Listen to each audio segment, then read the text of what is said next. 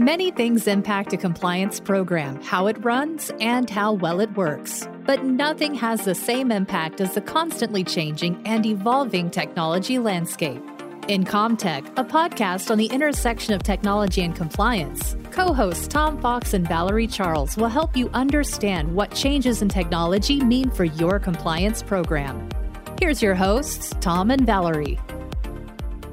Hello, everyone. This is Tom Fox back for another episode of CommTech. Today, Valerie Charles and I are joined by Perez, who is the founder of one of the most unique law firms I have seen or heard of, Thinking Legal. So we're going to visit with him about his law firm, the use of data analytics and compliance, and in the practice of law. So first of all, Christian, thank you so much for taking the time to visit with Valerie and I today. No, it's my pleasure always to be with you guys. Christian, I was wondering if you could tell our audience a little bit about your professional background. You have I think, really unique private practice, corporate legal, compliance, in-house, CCO, and now have your own firm. So that's quite a journey. Could you tell us a little bit about it? So I'm a dually trained civil law, common law attorney. I started my legal journey in Venezuela, where I got my first law degree. I then came back to the U.S. and got my JD at the University of Miami, and I also have an LLM from Georgetown University. So I think I'm a masochist, professionally speaking, because I've gone back to law school 3 times.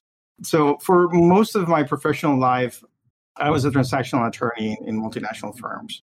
And then I transitioned to an in-house role in 2008 in Baxter Healthcare, which was right about the time that everybody started thinking again about compliance and rediscovering, the FCPA and other compliance statutes. So when I started in Baxter, I think that my load in terms of work was about 85% straight legal and then 15% compliance. But by the time that I left 5 years later, it was about 60% compliance and 40% legal. And I really enjoyed it. One of the things that I liked about it is that, compliance is so much more intellectually challenging than your regular, run-of-the-mill distribution agreement or very mechanical legal work. So I sort of decided to transition over to compliance and then took a role as a regional compliance officer for some time at Olympus Corporation.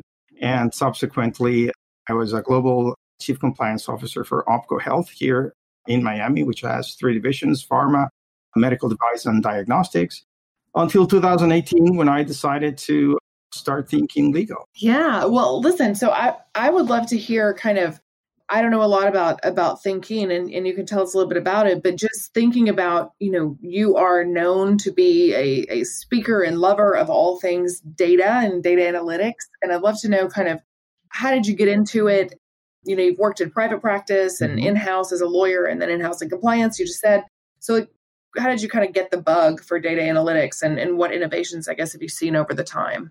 I come from a very number-centric family. My mom is an economist. She was the first person to register the public debt in Venezuela. And she was, using Lotus 123 and computers way, way before her time. She still does. She's 83 years old and pretty much a techie. And my dad's an engineer. So numbers were always in my household. And, I always found that understanding numbers and understanding data was really, really important to plan. And that sort of thought was in the back of my head during the first, let's call it the first part of my professional life as a transactional attorney, as an M&A attorney.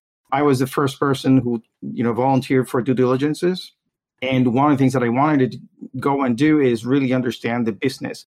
So I think that when you understand data, you understand the business. And if you don't have that knowledge, then you're not providing a good advice to your clients. So that's how I got started in terms of interest in data. Now, when I started transitioning over to compliance, then I got progressively more interested in that role. I don't think that it was a consequence of it was a natural evolution as compliance programs were maturing.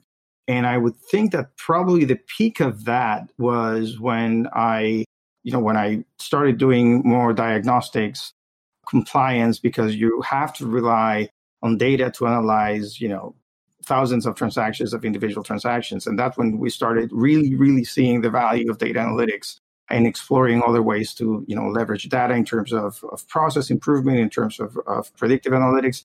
So that's how we started getting into compliance and data analytics. when we think about like your time as a CCO, for example, and how it influenced your thinking on how to use data analytics and compliance, like maybe just some examples of places where, you found that the use of data was kind of good for the function, or maybe gave your program a little bit more pizzazz, for lack of a better word. I think first we realized that we didn't have the data that we thought that we had. That's the first realization. So I think when you start your journey towards data analytics, the first thing you need to do is understand data and understand how do you extract it, how you use it. And even though it sounds like a simple proposition, it really isn't, because some people might say, for instance, you have a legacy system, an ERP system, and you think that you have data, but you have a lot of information that's not organized, might not be extractable. So you have to go through the process of really understanding what it is that you have to be able to pull that data and then analyze it and understand it. So, for instance, I mentioned that one of the things that diagnostic and service companies get audited by the government involves, thousands and thousands of transactions with a common characteristics. So if you have all that data and you don't have it properly organized, then you might start running into problems. And when we started realizing the problems that bad data would generate is when we started really realizing the importance of having good data. So just to give you an example.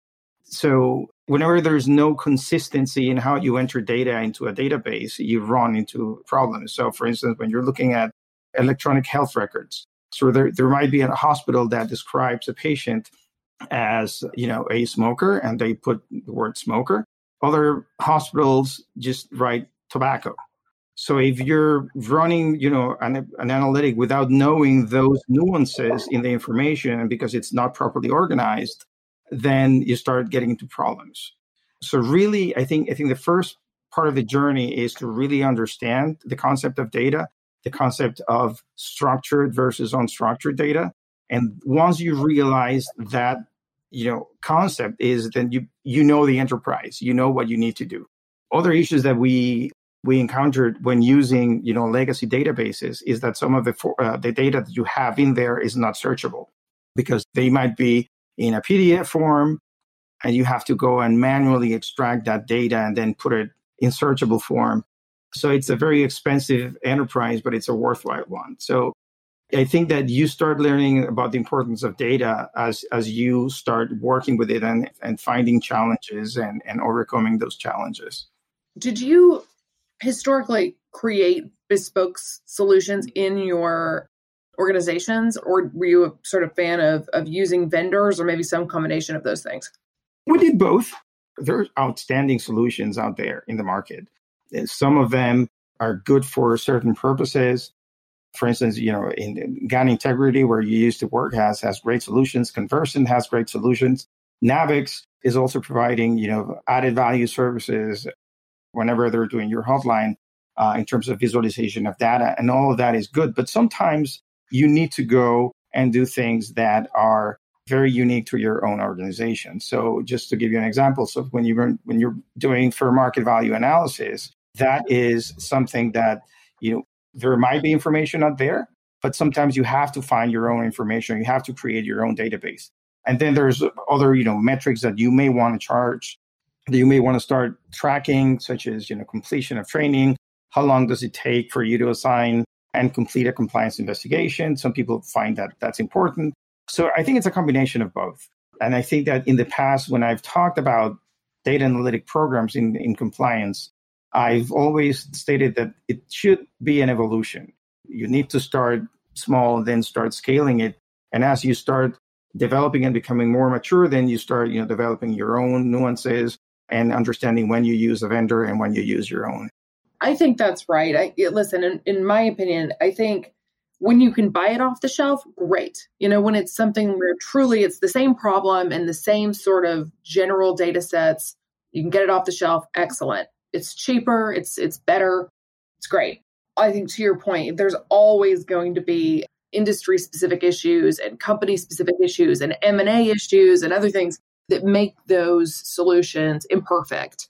And so it is nice to have a combination of capabilities where you can sort of have the off-the-shelf technologies doing what they do, and then hopefully feeding some of that information into a more centralized tool that is bespoke. I think that's the sort of holy grail. And I'm seeing so many people do different things, like bringing in HR data and bringing in health and safety data and trying to actually get at sort of operational psychology as opposed to just the traditional data sets. Yeah. I mean, one of the things that I did in the past in terms of, and it's not, red flag data analytics, but it's part of the compliance program, is I looked at the make of the organization in terms of generation, in terms of cultural backgrounds, to really understand what we're made of in terms to properly craft compliance messaging. So if you have, for instance, in your compliance program and you don't understand, what you're made of, you might be sending messages that are not being effective. So, we looked at, generation by generation of what we were made of, and we found that the majority of people were actually more millennials rather than, Generation Xers or baby boomers. So the way that you communicate across different generations is dramatically different. If you want to get the attention of a millennial, just give them an app that they can go and interact with compliance. If it's, a baby boomer, he's going to expect you to call him over the phone. Mm-hmm. And then Generation X is, all about email. But, when you understand that part of your organization, you're able to craft a better compliance program. That makes sense. And then Tom can lead us into sort of where you are today and what's different about thinking. So let me start with listening to your discussion about figuring out the data you have. I was on a data protection event yesterday, and the data privacy expert said you have to map your data. You have to know what your data is, where it is, and how you can get it. And then listening to you and then putting kind of those two together, it seems to me we should not be thinking about this as a legal issue, as a data privacy issue. This should be a business process issue. You have intellectual property value that you're not utilizing, that's sitting somewhere that you may not even know you're having it. And so would that be a fair characterization to say we need to move this to really a business process to at least find out where your data is and how you can extract it? Yeah, but not only where your data is, but the other thing that the concept that needs to be understood is that of data lifecycle, because data doesn't just reside in one place forever in an organization, but it moves through different systems. So, for instance, in the diagnostics space, you get information about a patient, and that comes from the intake in the lab, moves through the different systems within the lab, then it goes to finance, and at some point people start asking, so where does the data reside? And I think understanding data, where data lives and where data flows, the whole life cycle of data is extremely, extremely important, not just for, as you mentioned, not just for privacy purposes, but also for compliance. I'd like now to turn to your founding of Thinking Legal. And when I initially met you at the conference at University of Miami, it struck me that this was a very unique approach to not simply the practice of law, but building an entire law firm and a practice around data, coupling that with your transactional background in M&A work. So I was wondering if you could really tell us, did you just see a need? Did you see a market opportunity? Was it a natural evolution? Or did all of us look at the same thing and you saw it differently? I think I saw a need, and I started thinking there has to be a way of doing this in a better way. I think that's sort of what informs everything that I do, even when I do projects at home. If I'm trying to build something, my first thought is there has to be a better way of doing this. And I will try always to push myself and look at the more complicated stuff in the hope that I can simplify it. So when I started thinking, I didn't just want to provide legal advice. I wanted to provide something more. And that's why the mantra of my firm is we do not provide legal advice. We provide business advice with legal content. Because that's the other thing that if you have been an in-house lawyer, you can easily get frustrated when you engage outside counsel and you ask for an opinion, then you get this huge document written in legalese that's not really what you're asking for. You're asking for business advice. You're saying, okay, I know the law, I can read the law, but what do you recommend? And I think that is what I wanted to be able to do. And that's, in a way, why I came back to the dark side, to call it a way. I certainly understand the use of data in a mergers and acquisition context, something like that.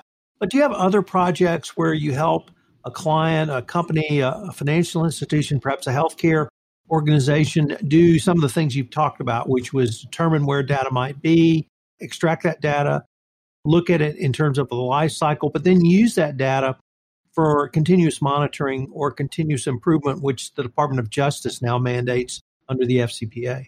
So we've done a number of different things in terms of data analytics. So we incorporate data analytics into our monitoring plans that we offer to some of our clients. So it's just not saying we're going to go and, do a ride along with your salespeople to make sure that they're right, or I'm going to look at your spend, but I'm actually going to, use all that information and give it back to you in a way that you can understand it both visually and numerically. So, understand trending. So for instance, when you're advising a company and you're looking at the spend in, HCP meals during the launch of a product, once you have, a certain time, you're able to analyze how that spend is going, which is really, as you mentioned before, it's not just a compliance analysis, it's a business analysis. You want to know what you're doing from a business perspective to make sure that it makes sense. And at some point, you are going to expect, as the product becomes established in the market, those initial expenses in promotion to actually go down. It's the natural life cycle of any promotion of a product. So we try to incorporate that. We try to incorporate things like, what's your average spend per meal? What is reasonable? When have you deviated?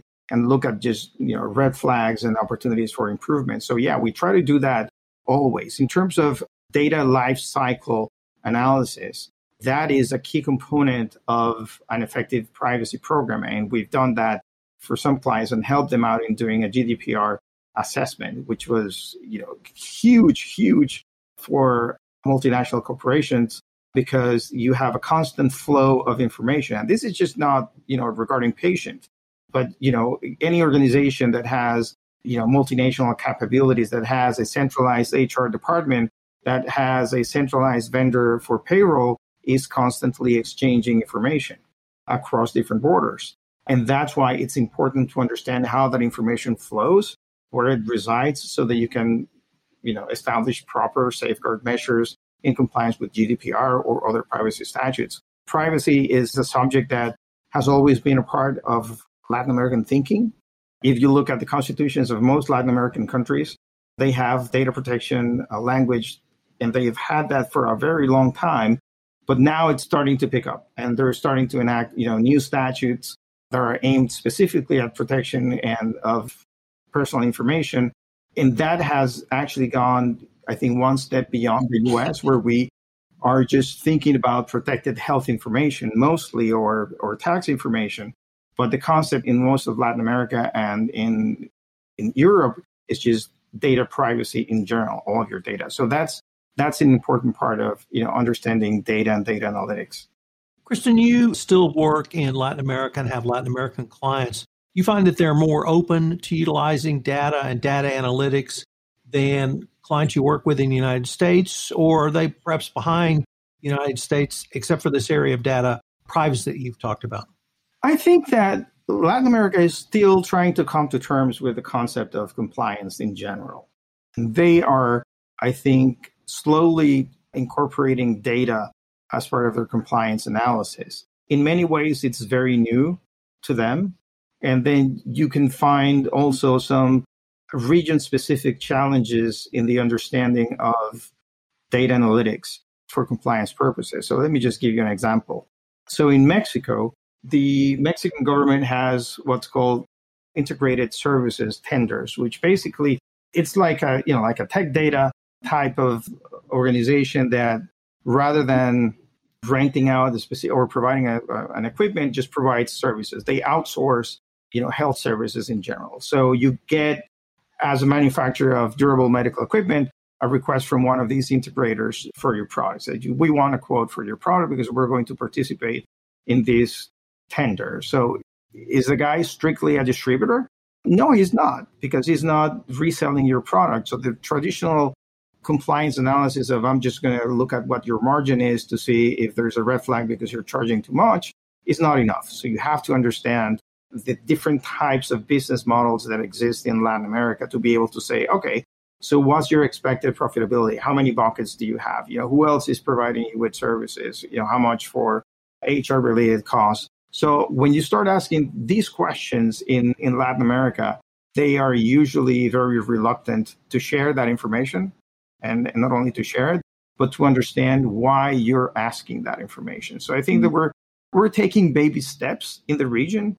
I think we are definitely going in the right direction. If one good thing has come out of the Petrobras, certainly PDVSA cases, is that there's a whole generation of people who are asking, okay, where's my future now? And that makes them much more engaged and willing to listen and willing to talk about compliance and understand the importance of compliance as something that directly affects them as citizens of a country. Yeah. I mean, Christian, what do you think companies need to be thinking about, into 2025 and beyond, as we think about data and data analytics and compliance programs? Well, I think there's a number of things that the companies should be looking at. The first thing is try to really understand data better.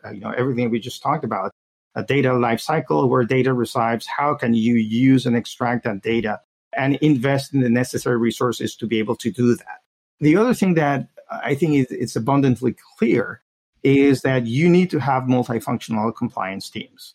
The time where your compliance team was made of former white collar prosecutors, I think is over and has been over for a while. So you need to have people in your team that can understand data, that can understand technology, that can understand how to leverage vendors and how to choose the best technological solution, which is not necessarily just the best compliance solution, but things like an ERP. If you're changing your ERP and you don't have compliance as a part of the team that's preparing the RFP, then you're completely out, because they need to have access to that information. They need to be involved. So again, better understanding of data, the creation of truly multifunctional compliance team. Data analytics is just not happening within the compliance space. It's happening also within the whole business sector. So more interaction and more teamwork is needed. So what's next for you at Thinking? Will you sort of get in the weeds of helping people operationalize their programs and actually utilize the data that they have, but may not be actually looking at very well? Yeah, absolutely. That's, we'll keep pushing. We're going to continue educating and trying to be creative and trying to continue to innovate and to continue to provide solid business advice with legal content. And, we're more than happy to go and take a look at, what you have or what, somebody else might have in terms of the program, and do a free assessment and say, okay, this is what I think you can do better. And this is how much money is it going to cost you to improve your system so that you can leverage this data. And if we need to partner with other organizations, with your IT team, we're more than happy to do that. I think that's very helpful. It's great to have somebody who can kind of speak the different languages and help the different business units leverage each other more effectively. So where can our listeners go for more information and to hear more about what you're doing at Thinking? Yeah, well, you can look us up on our website, which is www.thinkinglegal.com. I'm also on LinkedIn, and I regularly publish articles and videos on these topics. And you can also follow us on Instagram and Facebook to keep up with news and interesting content. Sounds great. Well, this has been great. I'm so glad to have met and heard about what you're up to. And Tom and I are grateful for the conversation and the time. No, I'm grateful for you guys for the invitation and look forward to hearing you back. And I look forward to continuing the conversation, Christian.